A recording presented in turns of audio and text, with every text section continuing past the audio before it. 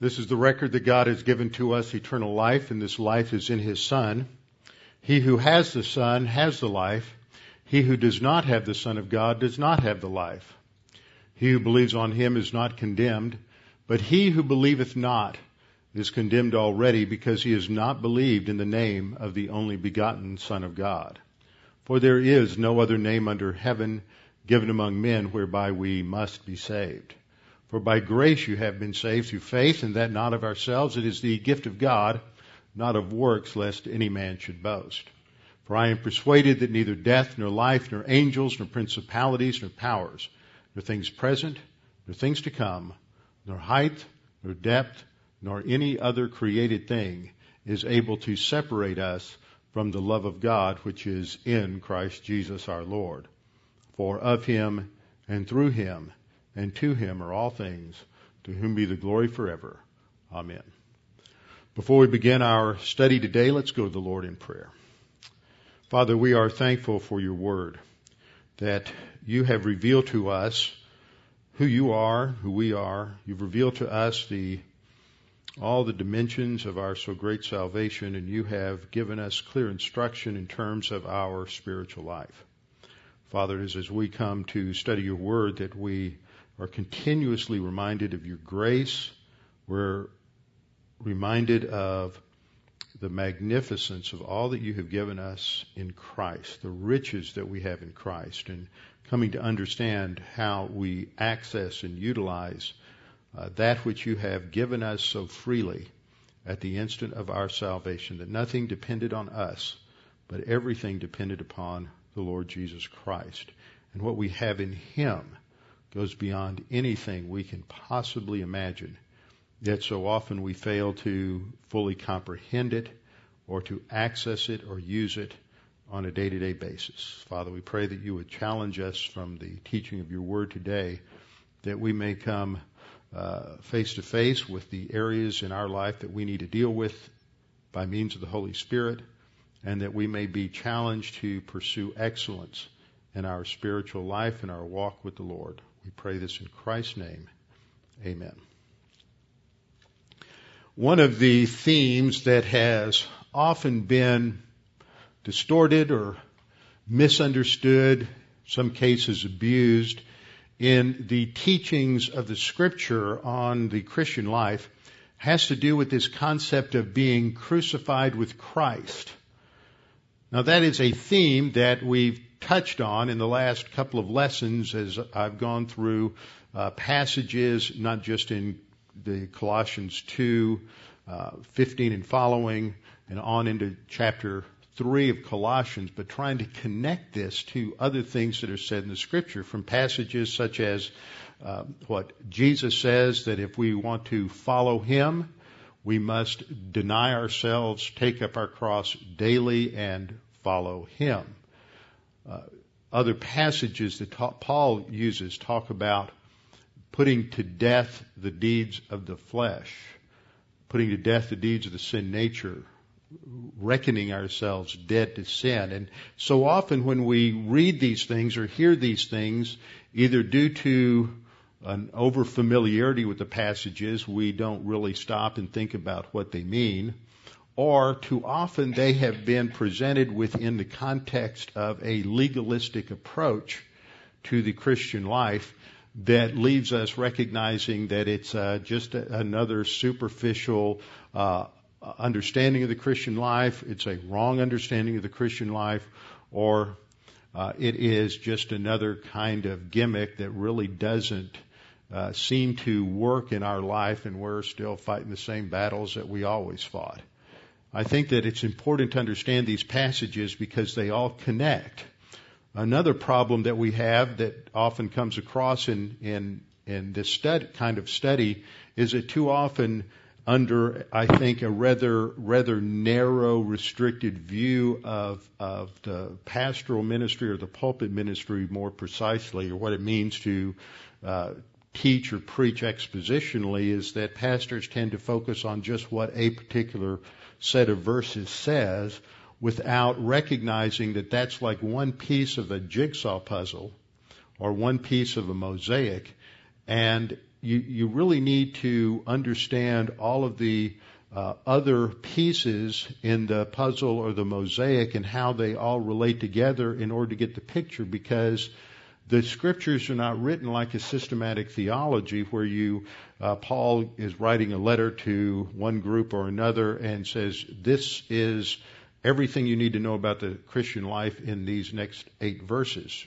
And here are 9 principles or 10 principles.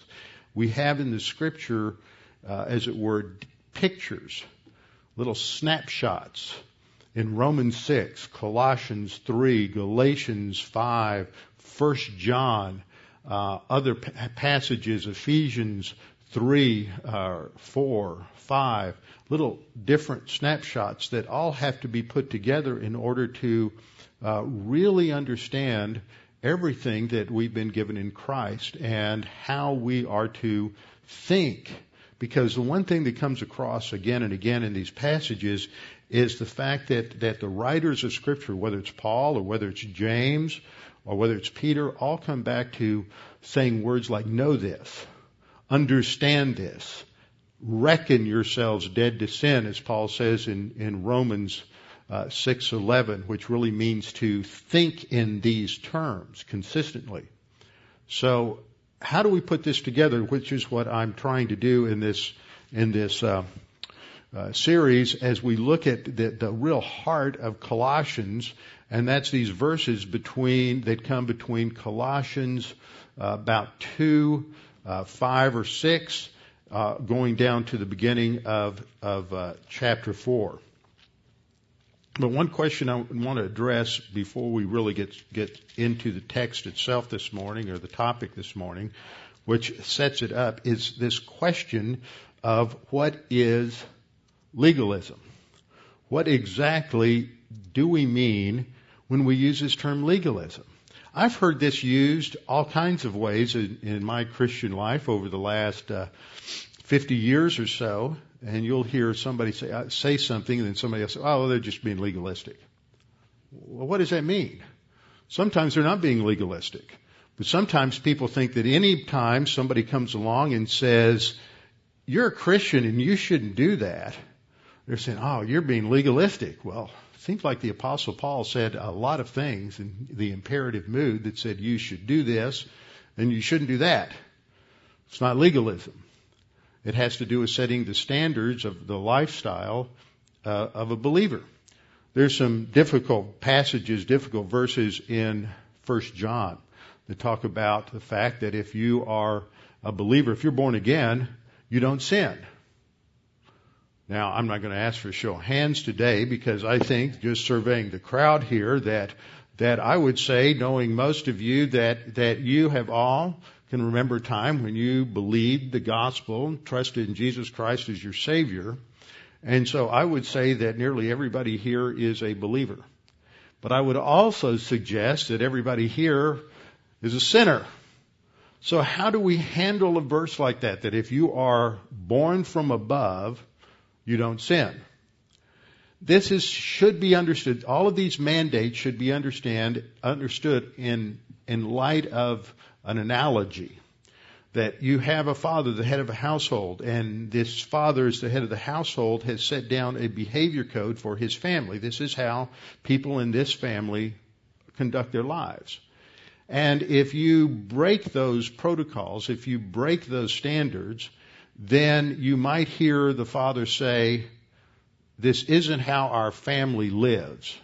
You don't do that if you're a member of this family. He's not saying that you're not a member of the family, that you were somehow adopted and just found on the gutter somewhere and brought into the house and you're not really part of the family. He's saying that no, you're just not living or acting like a member of the family. You're not following the code of conduct that should be the standard for a member of the family. Now, that's how Paul is addressing, and John and Peter and others in the New Testament really address the Christian life. They lay down a code of conduct that we should aspire to. Now, we're going to fail. That's why we have 1 John 1:9, not so we can get out of jail free, as it were, ahead of time and say, okay, well, even if I sin, it's no big deal. It is a big deal because there's always divine discipline and consequences, whether we want to admit that or not. But it is a way of recovery because God knows that we still have this nasty thing called the sin nature, and we're still going to sin. And until the day we die, we are all going to struggle with sin, because there is, as Paul explains in Galatians 5, 17, 18, and 19, that there is this war that we have going on inside of us because we've been given a new nature, but we still have that old nature, the sin nature, and the sin nature wars against the spirit, and the spirit wars against the sin nature, and that's the way it's going to be until the day we die and we are finally removed from this fallen world and this fallen body and the influence of the sin nature. But legalism isn't saying that there are standards or absolutes for the Christian life. It's a wrong approach to those standards. So I want to answer the question, what is legalism? By defining it, that legalism is at root the idea that a person's behavior influences, motivates, or causes God's gracious actions in justification, that's salvation, phase one, when we trust in Christ as Savior, or spiritual growth. It's the idea that what you do somehow is the basis for God's blessing, either giving you salvation or in the spiritual life, the various blessings that go along with the spiritual life in terms of spiritual growth. That it is my behavior or your behavior that is the real cause of God's blessing. That's what motivates Him. That's what legalism is. So you may have one person over here. I'm going to put him on my left hand. You got one person over here on the left hand. Remember when Jesus separates the sheep and the goats, the sheep are saved, the goats are not. He puts the unsaved on the left hand. So we'll talk, the wrong person's on the left. On the left, you have the person who is saying, I need to pray every day. But that's in a system of thought that says, if I don't pray every day, God's not going to bless me. This is what's going to cause spiritual growth. I need to read my Bible every day. If I don't read my Bible every day, God's not going to bless me. God's not going to do anything in my life.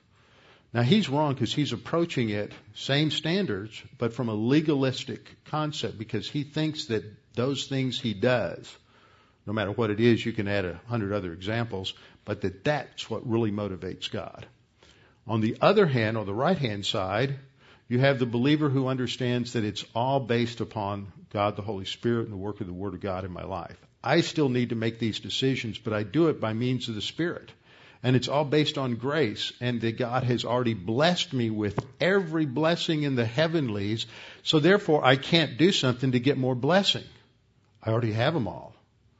I just have to realize them in my own experience. So the grace-oriented believer is not going to get bent out of shape when he fails, because he understands that that's not the basis for blessing.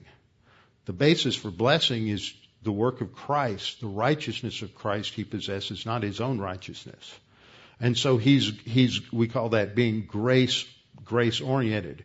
It's not legalism. And this person realizes that he needs to pray every day because that's our lifeline to God, and the Scripture says that we're to pray without ceasing. But he doesn't do it for the same reason that this person does it. This person realizes, I need to read my Bible every day. Not because by reading his Bible every day he's going to get God to bless him. It's not some magic good luck charm or spiritual rabbit's foot. But that by reading his Bible in fellowship, under the ministry of God, the Holy Spirit, he's going to be reminded of all the wonderful things that God has done for him, provided for him, and he's going to be encouraged and strengthened as God, the Holy Spirit, uses the Word in his life to remind him of what he should do.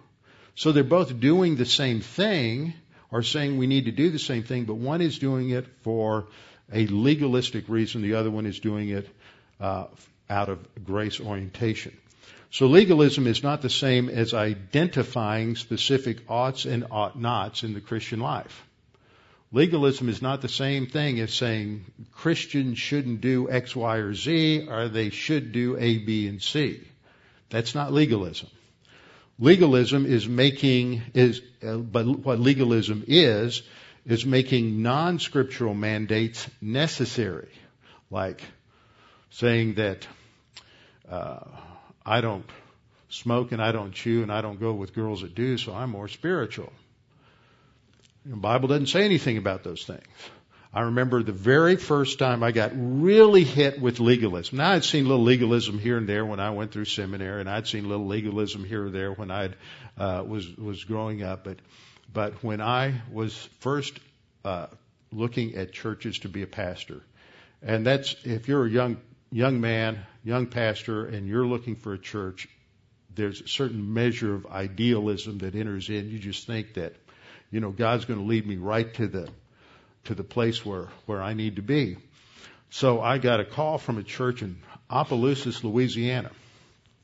Any of y'all have ever been over to Cajun country, Opelousas is not only famous for being the home of Jim Bowie, but it's also is at the heart of Cajun country. And Cajuns are almost totally Roman Catholic. So to find evangelicals, to find a Bible church in the heart of Cajun country is unusual. And so I went over there, and rather than driving down I-10 all the way to Lafayette and then going up to Opelousas, I thought I'd see the countryside, and I got over to Lake Charles, headed north, and I think it was Slidell, headed in from the west. And I got into town, and I hadn't eaten lunch. I was starving to death, so I pulled over into a Popeye's Fried Chicken. I went in and had lunch and went on a few more blocks and drove to the church. And about that time, I was a little slow, but I began to realize that I hadn't seen a white person yet. And I was beginning to kind of wonder what it was going to be like. And I got to the church and I got to the parsonage. I went in the parsonage and it looked like it had been built by a contractor who just used his leftover parts. You would go from one room to the other, and there was a step up, a step down. Every room had different carpet. Every room had different wallpaper. And some rooms, like the master bedroom, had 3 different kinds of wallpaper, and they didn't match or blend. And a completely different contrasting. Remember back in the 70s, they had that kind of mirror-like aluminum foil type wallpaper with flocking on it. That was in the bathroom. And when you were lying in the bed, that's what you saw. And there were like horizontal stripes on one side and some small flowers on the other side in the bedroom. And it was just visually an assault upon everything that you could possibly see. So I said, oh, Lord. I said I would serve you and I'll go anywhere, but I'm beginning to wonder what you have in mind. And then I was supposed to meet with the deacon. So went over to the church about 3:00 to meet with the deacons. And the first question they asked me was a good question. What's your philosophy of ministry? Great question. We talked about that for a while. The second question, now you know that the second question is going to be one of the things that's really important to them. And they wanted to know if I would preach against smoking, drinking, and dancing. We argued about that for the next 3 hours. Because they came out of a Roman Catholic background where it was pure antinomianism and everybody did whatever they wanted to. They just showed up and said a few Hail Marys on Sunday, and that was it. And there was no emphasis on spiritual life. So they went all the way to the other end, and it was just pure legalism. And that was the first time that I crossed the Sabine River and got out of the car and kissed the ground of Texas. When I returned, and God had His will in all of that, because I got a letter about 2 weeks later that said that God had informed them that I was not the right choice for that church. And I knew that He had, because He had informed me of the same thing. So, but too often that's what happens in churches. There's this wrong approach to the oughts and the ought-nots of the Christian life. And they often make non-scriptural mandates absolutes. Legalism in the spiritual life may emphasize the same absolutes, like pray, read your Bible, go to Bible class all the time, but legalism does it in the power of the flesh, and the spiritual life as we understand it does many of the same things by the power of the Spirit. What legalism does is it reduces the spiritual life to nothing more than a morality system, sort of a pull yourself up by your own bootstraps approach to the Christian life. So when we get into the heart and soul of what I'm teaching this morning, I want you to understand that this is not legalism. Everything I say is understood. This is how we are to think as we are in fellowship, walking by the Spirit, being filled by means of the Spirit, walking in the truth, and abiding in Christ. And when we sin, we get out of fellowship, and we're not doing any of those things anymore, but we can fool everybody, including ourselves, by a pseudo-spirituality of simple morality that's generated by the flesh. This was the problem in Galatians. In Galatians 3:3, Paul said, have you begun by the Spirit, and now you're being perfected or matured by the flesh, by the sin nature? Because they had bought into the same kind of legalistic idea from the Judaizers who came through there that said that, okay, it's great that you trusted Christ as your Savior, but now that you're saved, you need to be circumcised and you need to follow the Mosaic law. You need to become a proselyte to Judaism, and if you don't, then God's just not going to bless you. There was no understanding of the role of God the Holy Spirit. Now, there's a different problem, as we've seen in Colossians, and I'm just going to hit this very quickly so that those of you who have been here will be reminded of how we have reached the point where we are in this study, and those of you who haven't been here will have to run a little fast to catch up here, but it will help you understand the foundation that we've already laid for getting to the point of what I'm looking at this morning.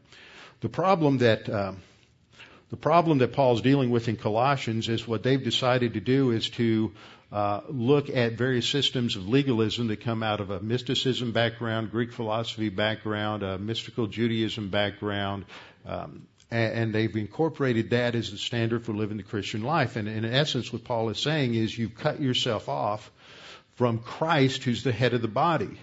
You're trying to live as if you are alive and drawing your sustenance from the head, but you've been spiritually decapitated because you're, in the language of Galatians, you're trying to reach maturity by the flesh. So by cutting themselves off from Christ, they're not under the authority of Christ. They're not receiving nourishment from Christ. They're not going to receive their spiritual growth from Christ. They're not going to receive strength from Christ. And this is going to put in jeopardy all future rewards, privileges, and blessings in the kingdom. What Paul is saying is that there is a solution. When you recover, you have to understand and put into practice in your thinking certain things. You have to understand your position in Christ. That's fundamental in Paul's thinking. I've always said that, but I don't think I've realized it, or I'm getting hit with it afresh in this study. Paul is saying, if you don't understand what we have in Christ, then you're just never going to get very far in the Christian life, because it's not complicated. But you have to understand that we've already been given these things in Christ. These possessions are ours. We don't have to reform our life so that God will give them to us. They're ours. We just have to learn how to implement them in terms of our thinking. We need to learn to live in light of their reality and develop a mindset based on that reality. And then, as he puts it, we need to put to death the sin in our life. And that's the question that I brought us to, is what does this mean to put to death the sin in our life? Last time I had these verses up, I added Colossians 3:5 to it because I'm emphasizing something a little different this time. Last time I was focusing on the language of putting on and putting off. And we went to Romans 6 looking at that. But this morning I want to emphasize what is said here in terms of putting to death and having already put to death the sin nature, and what that means, this putting to death terminology, that we have been crucified with Christ, as Paul says early in Galatians 2:20. So in Colossians 2:11 and 12, he starts off when he's reminding them of the baptism by the Holy Spirit. He reminds them that we have been buried with him in baptism.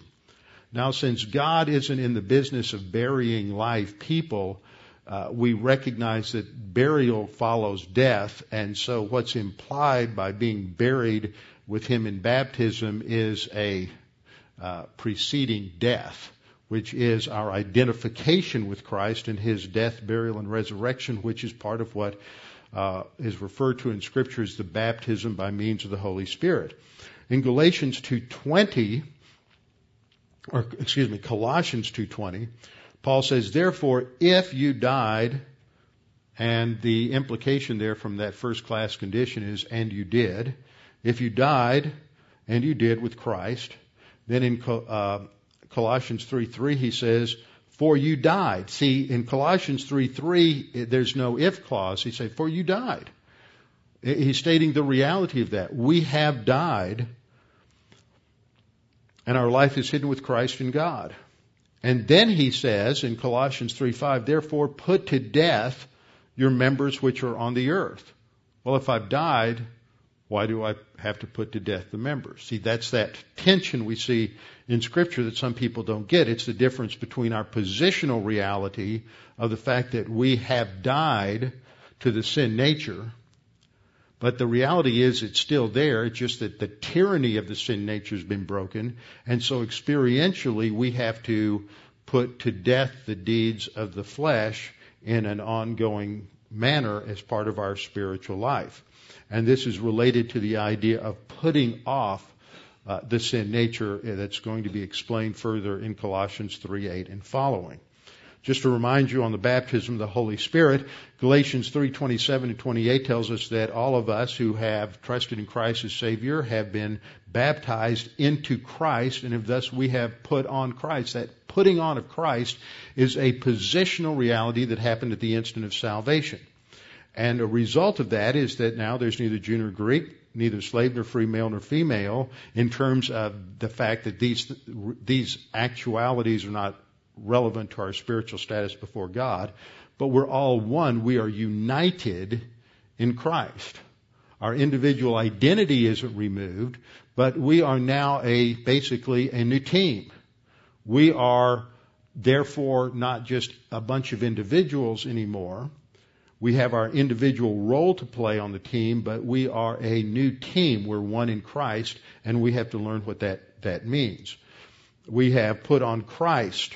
And what's interesting is Paul uses a middle voice there, which indicates that we did something to cause that to happen. We don't put on Christ. God puts Christ on us in the act of baptism by the Holy Spirit, but we activate the process when we trust in Christ as Savior. The instant you put your faith and trust in Christ, a series of events happened that were started by your faith in Christ, not caused by it, but started by it. Once you put your faith in Christ, God then says He's going to do certain things for you so that these automatically domino in the instant that you put your trust in Christ.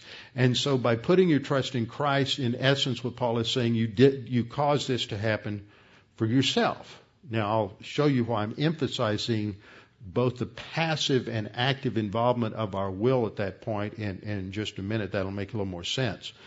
So this is depicted, as I've showed you in the past, by this chart. On the left we have our eternal realities, our positional truth. On the right we'll develop the temporal realities. This is called by some identification truth. It's understanding what we have in Christ, because in the act of baptism by means of the Holy Spirit, we are identified with Christ in His death, burial, and resurrection, so that we are one in Christ. We have put Him on. We are intimately and integrally united with Christ. It can't be separated at all. So this is our position in Christ. Now this is what Paul's referring to in Colossians 2:20 when he says, therefore, if you died with Christ, and you did. And then in Colossians 3:3, he's going to develop this and saying, for because you died, and your life is hidden with Christ in God. See, that's our unity. We are in Christ, and so we're hidden with Christ in God. From there, I took us to Romans 6, which is the fundamental passage for understanding. It's taught other places. Baptism of the Holy Spirit, as I pointed out a minute ago, is taught in Galatians, taught in other passages, but it's in Romans 6 that it's developed. That Paul says, do you not know? See, once again, it's not, do you not feel? it felt so good to be in church this morning. I just felt like I worship God. I just cringe when I hear people say that. Again and again, we find in Scripture words like know, understand, believe, think, reckon. Don't you know this, that as many of us as were baptized into Christ Jesus were baptized into his death? And I pointed out that the literal meaning of baptize is to plunge or immerse, but it was used in a figurative way many times in the language to indicate an identification. Something goes through a transition. It's identified with a new reality. And so we're baptized or identified with Christ in his death. And then in verse 4, Paul says, therefore we were buried with him. See, we die with him, we buried with him, and just as Christ was raised from the dead by the glory of the Father, even so we also should walk in newness of life. The resurrection connects to understanding we have a new life, and there is this enormous event that occurred that separated us completely and totally from everything we were before we were saved. That is what Paul means by the old man sometimes.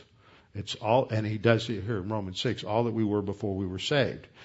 Now we've got a new life, and we need to live in light of that new life. For he says, if we have been united together in the likeness of his death, and we have, first class condition, certainly we also shall be in the likeness of his resurrection, because we know something. Again, we get back to no. Understand this. Get this beaten into your brain. Because you know this, that our old man, that's everything that we were before we were saved, was crucified with Christ. That ended it. That doesn't mean that we don't have a sin nature, because old man isn't just a sin nature. It's everything you were as an unregenerate person. The old man was crucified with him, that the body of sin, see, the old man is different from the body of sin. Body of sin here refers to the sin nature. The old life is crucified, it's dead, so that eventually the body of sin, the sin nature, might be done away with. That doesn't happen ultimately until we're glorified at the point of either the rapture or our own physical death, and we're separated from the body and face to face with the Lord. That the body of sin might be done away with or abolished. It's the same Greek word there that's used of when the temporary gifts are abolished. Prophecy, knowledge, tongues don't exist anymore. So there's a real finality that he's talking about there. That we should no longer be slaves of sin. For he says, he who has died has been freed from sin. Now notice this death terminology. Our old man was crucified with him. For he who has died. See, Paul goes back and forth between the term crucified and death, because crucifixion is what caused the death. Death is the result of crucifixion. So they're intimately connected, but each is focusing on a slightly different aspect of it. The term crucifixion brings to mind that this is something that is related to what Christ did on the cross. And the death is emphasizing the complete separation from that which went on before. But they happen at the same time, because people who get crucified die. Can't avoid that. He who has died has been freed from sin. Now, we still sin, but we no longer have to. Before you were saved, you just had your sin nature, and that was it. But after you're saved, you have a new regenerate nature, and you're indwelt, and you can be filled by God the Holy Spirit. So you have the option to walk by the Spirit, and no unbeliever can do that. All you could do before you were saved was live on the power of the sin nature. You produce good things, you produce bad things, but whatever you did, no matter how good and wonderful and religious it was, it just all came out of that nasty, dead sin nature. So Paul's saying, for or because he who has died, that is, died positionally by identification with Christ in his death on the cross, has been freed from sin. Now this is the Greek word apothenesko, and I'm just bringing that in because this word to die is used in relation. There's a couple of different words for dead. We're going to look at one in a minute, a different one in a minute from Colossians. But they're basically synonyms, but they emphasize something a little bit different. So Paul says in Romans 6:8, now if, and we did, we died with Christ. Why did we die with Christ? Because we were crucified with Him. We're identified with His crucifixion so intimately that we are said to have died to everything that went before when we believed on Him. Now Paul comes to a conclusion. He says, now if we died with Christ, we believe that we shall also live with Him. So that death has an implication of new life. That's what Paul's going to develop, especially when he gets to Romans chapter 8. But notice the similarity in the language with Colossians 2:20. In Colossians 2:20 he says, therefore, if you died with Christ. Same phrase. So we can connect these two passages because they're both talking about the implications of having already died with Christ when we're identified with Him through the baptism by the Holy Spirit. So Paul says in Colossians 2:20, if you died with Christ from the basic principles of the world, why as a living in the world do you subject yourself to regulations? Now some people may say, but Paul's got regulations. Yeah, but they're not the same regulations. The regulation Paul has are done within the framework of walking by the Spirit, as we'll see in just a minute in Romans 8. So in the conclusion of the first part of Romans 6, Paul says, likewise, you also reckon yourselves dead to sin. Now, reckon's a good old English word. And if you're not from the South, it may be a little foreign to you, but it's really an old English word. Read Shakespeare sometime. You'll find it a lot. And it means to think. The Greek word that it translates is the word logizomai, which means to reason to a conclusion. From the root of the noun logos, and that initial syllable in logizomai and logos is the basis for our English word logic. So what Paul is basically saying here is logically, on the basis of what I've just taught you, logically reason to the conclusion in your mind that you are dead to sin. And that a separation has occurred from you, in relation to your obedience to the tyranny of the sin nature, and not just reckon yourselves dead to sin. That's only the first half. That's the negative side. But reckon yourselves, consider yourselves to be alive to God in Christ Jesus our Lord. Notice it's part of being in Christ. You are now alive to God. Live on the basis of the fact that you are now alive. You were dead before. You only thought you were alive. You only thought that like any unbeliever or anybody operating on the sin nature, that when you engage in those lust patterns of the sin nature, that the sin nature deceives you into thinking, makes you feel really alive, that's just a counterfeit. But real life is when you're walking and living your life on the basis of this new reality. So what are we to do? We're not to let sin reign in our mortal body. That's the physical body. The physical body, as Paul develops on into Romans 8, just doesn't connect with spiritual truth. And it has to be controlled, because the sin natures in the body has to be controlled by your mind implementing the realities of your spiritual position in Christ. So where Paul says, don't let sin reign in your mortal bodies. That's not legalism. If you want to grow and experience the life, the full life that God has for you and me in the Christian life, then this is what we have to do. You can't say, oh, I'll just continue to sin and just confess it and I'll be in fellowship and I'm not going to worry about making those hard decisions to not do what really appeals to me and what my sin nature drives me to do. I'm just going to keep losing the battle and somehow I will end up being king. No. We can't let the sin nature reign. We have to let Christ and the Word of God reign in our life and thinking. We have to obey the Holy Spirit and the Word of God rather than obey the sin nature. Those are the options. And then Paul goes on to say, don't present your members as instruments of unrighteousness to sin, but present yourselves to God as being alive from the dead, and your members as instruments of righteousness to God. Now, that's a hard thing to do. It's not easy. That's why it takes most of our life, and hopefully we get a few steps down the road before the Lord takes us home. Now I'm going to connect this because I think Colossians helps explain this a little more. Now the key word that we find throughout Romans 6 has been this idea of death and crucifixion. Paul says it a little differently in Galatians 5:24. He says, those who are Christ's have crucified the flesh with its passions and desires. Now this is a place where some people have just sort of misstepped a little bit. If you look at Galatians 5, starting in verse 16, you have a command to walk by means of the Spirit. It's in the present tense. And if you look at every verb all the way from the Galatians 5:16 to the end of the chapter, which is all about the spiritual life and what it means to walk by the Spirit and the fruit of the Spirit, every verb is in the present tense because it's always talking about our present walk with Christ until you get to Galatians 5:24.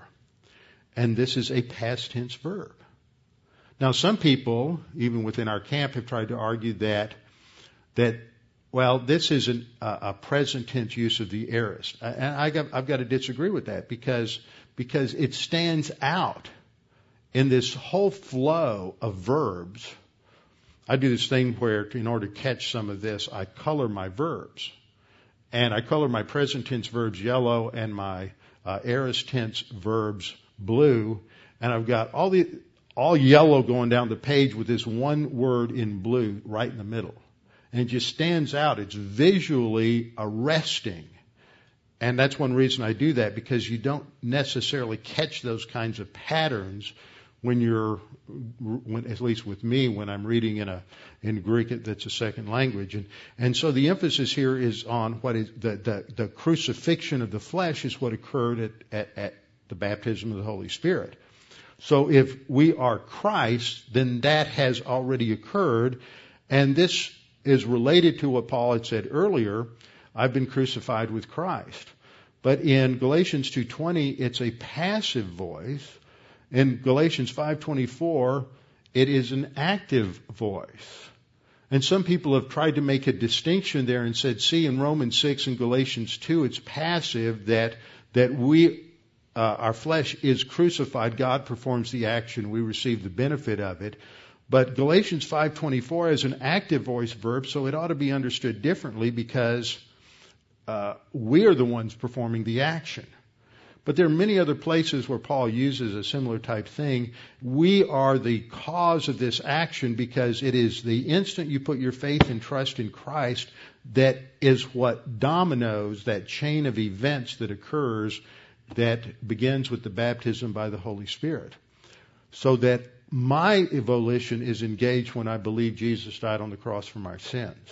It's that choice that dominoes, because God is going to instantly baptize me by means of the Holy Spirit. So in that sense, I cause that crucifixion with Christ, but it's really God who does it. Both those things are true. Now, Paul goes on to say in Galatians 5:25 that this is done by living in the Spirit. If we live in the Spirit, by walking in the Spirit, if we live in the Spirit, that's that new life that we have because the old man has been crucified with Christ. Let us now walk by means of the Spirit. So this brings in the right side of the chart, which is the temporal reality. We are to walk by means of the Spirit. We walk by means of the Spirit in Galatians 5:16, which is the word peripateo, which focuses on the lifestyle. But when you get down to Galatians 5:25, it's a different word. It's a word that means walking step by step, following a path. It's often used of troops marching in ranks.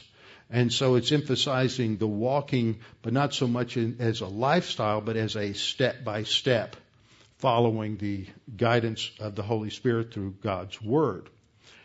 Now, back in Romans 6:13, Paul had said, don't present your members as instruments of unrighteousness to sin, but present yourselves to God as being alive from the dead, and your members, that's the physical body, as instruments of righteousness to God. Now, when we skip to the end of the story in Romans 8 to pick up the final part of what Paul says on the spiritual life, he says, but if the Spirit of Him who raised Jesus from the dead dwells in you, and that's yes, He does, because we're all indwelt by the Spirit from the instant of salvation.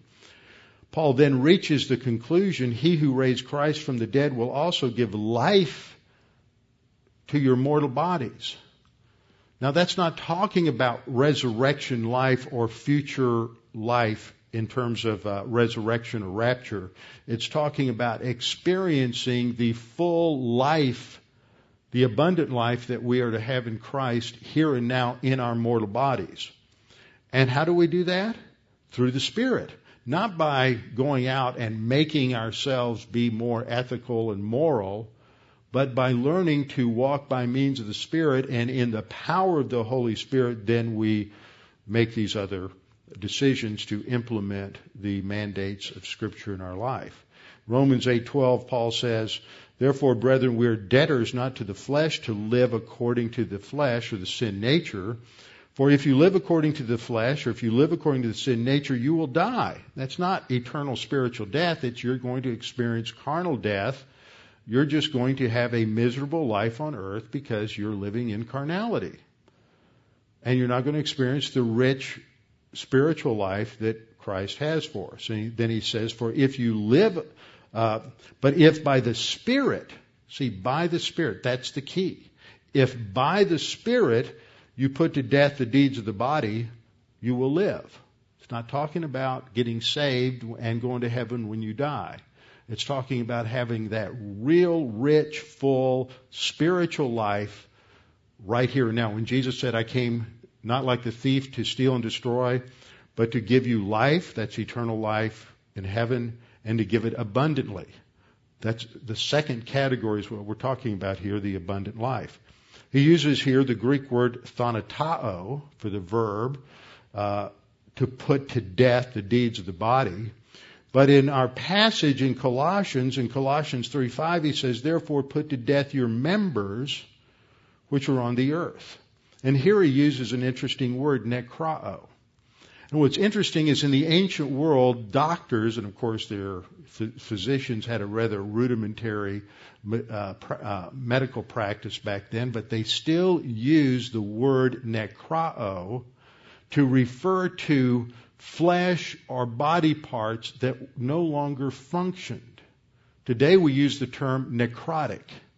Flesh our skin that has died has become necrotic. It's no longer usable. And this is the idea that Paul has here. Put to death the members that are on the earth, like he says remember back in Romans, put to death the deeds of the body, the members of the body, that physical expression of the sin nature. So in other words, for putting to death or to kill off something, to assassinate something, to send out a search and destroy mission from your soul by means of the Holy Spirit to destroy the practices of sin in your body.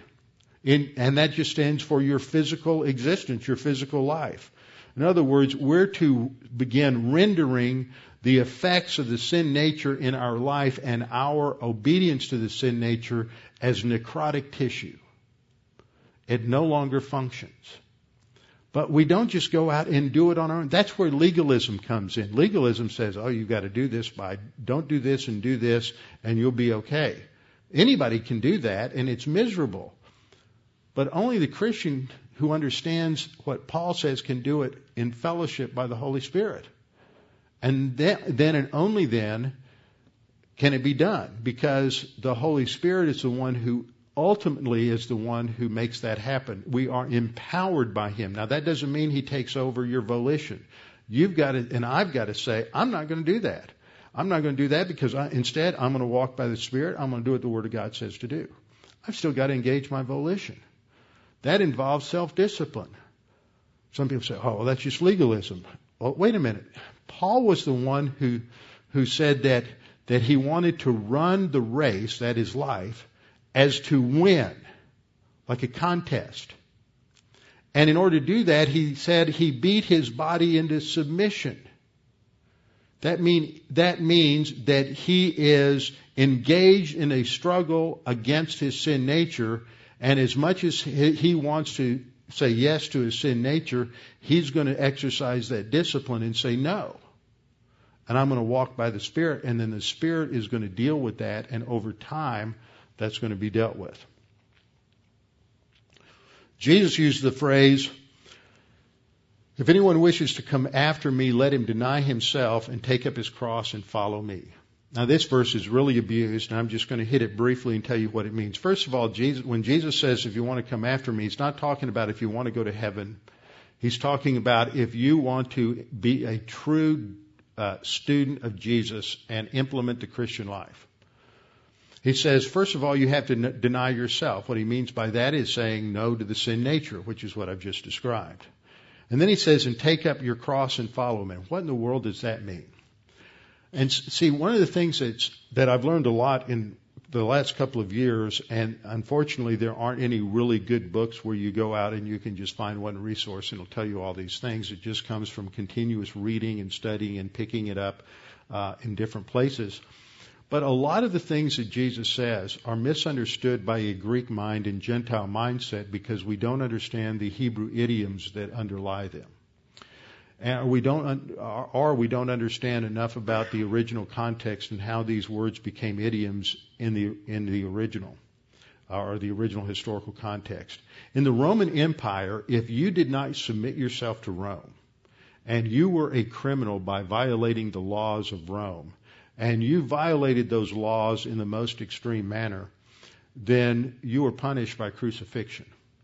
And in order to assert the fact that you are now being forced to submit to the authority of Rome, and to warn others who may be tempted to rebel against the authority of Rome, the criminal was required to carry his cross to the place of execution. And it was a sign that he has now been forced to submit to the authority of Rome. And you better not rebel against the authority of Rome, or this is what's going to happen to you. So taking up your cross became an idiom for submitting to authority. And all Jesus is saying here is if you want to follow Jesus, just as Jesus submitted to the authority of the Father, you have to submit to the authority of Christ. I have to submit to the authority of Christ. I have to do what the Bible says to do, basically. That's what taking up your cross means, is basically you have to follow God's plan for your life, which means to do what the Word of God says to do and not do what it says not to do. Just like Jesus followed the plan of God, which meant going to the cross and dying for our sins. And it is there that power of sin is ultimately broken. So it's not legalism to deal with sin in your life. Now that doesn't mean we walk around judging others. We all have enough problems to deal with without looking at other people, and we fail so much. But we never, no matter how much we fail, are ever justified in saying, well, I'm just, that's just the way it is. I'm just going to fail. We never compromise the standard. We hold up the standard high, but we also recognize that we're always going to fail. God knows we're always going to fail. And God is not giving us an unrealistic goal. He's giving us an impossible goal because you can't do it and I can't do it, but the Holy Spirit can. And only when we walk by the Spirit are we then empowered to make the choice to obey the Lord. And that's what it means to take up your cross daily. So this gives us that full Lord foundation for what the Scripture teaches on moving forward in the spiritual life, and we'll move forward in Colossians now that we've worked through all of this. It gives us that framework for understanding just exactly what Paul is telling us we need to do. With our heads bowed and our eyes closed. Father, we thank you for this opportunity to study your word, to focus on these things, to realize that we've already been given every spiritual blessing in the heavenlies. You have put those in our account so that we can access it by faith and by the Holy Spirit. It's not something not based on legalism. It's based on your grace. But that doesn't disengage or nullify our volition, our moment-by-moment dependence and walk with you in obedience to your word. Father, we pray that there's anyone here that's unsure of their salvation or uncertain of their eternal destiny, that they would take this opportunity to make that sure and certain. Jesus died for you. He paid the penalty for your sins, my sins, everybody's sins. The only solution to have real life is to trust in Christ, who died for your sins. He paid the penalty which you and I can never do. We can't pay that penalty. But Jesus paid it for us so that we can have it simply by trusting in Him, receiving that as a free gift. And then once that happens and we have this new life in Him, then there are new vistas for each one of us, new opportunities. But those are only accessed as we learn what we've already been given and put that into implementation in our day-to-day experience. Father, we thank you for all that we've been given and pray that we might be challenged, strengthened, encouraged to press on, to fully access all that we have in Christ. We pray this in His precious name. Amen.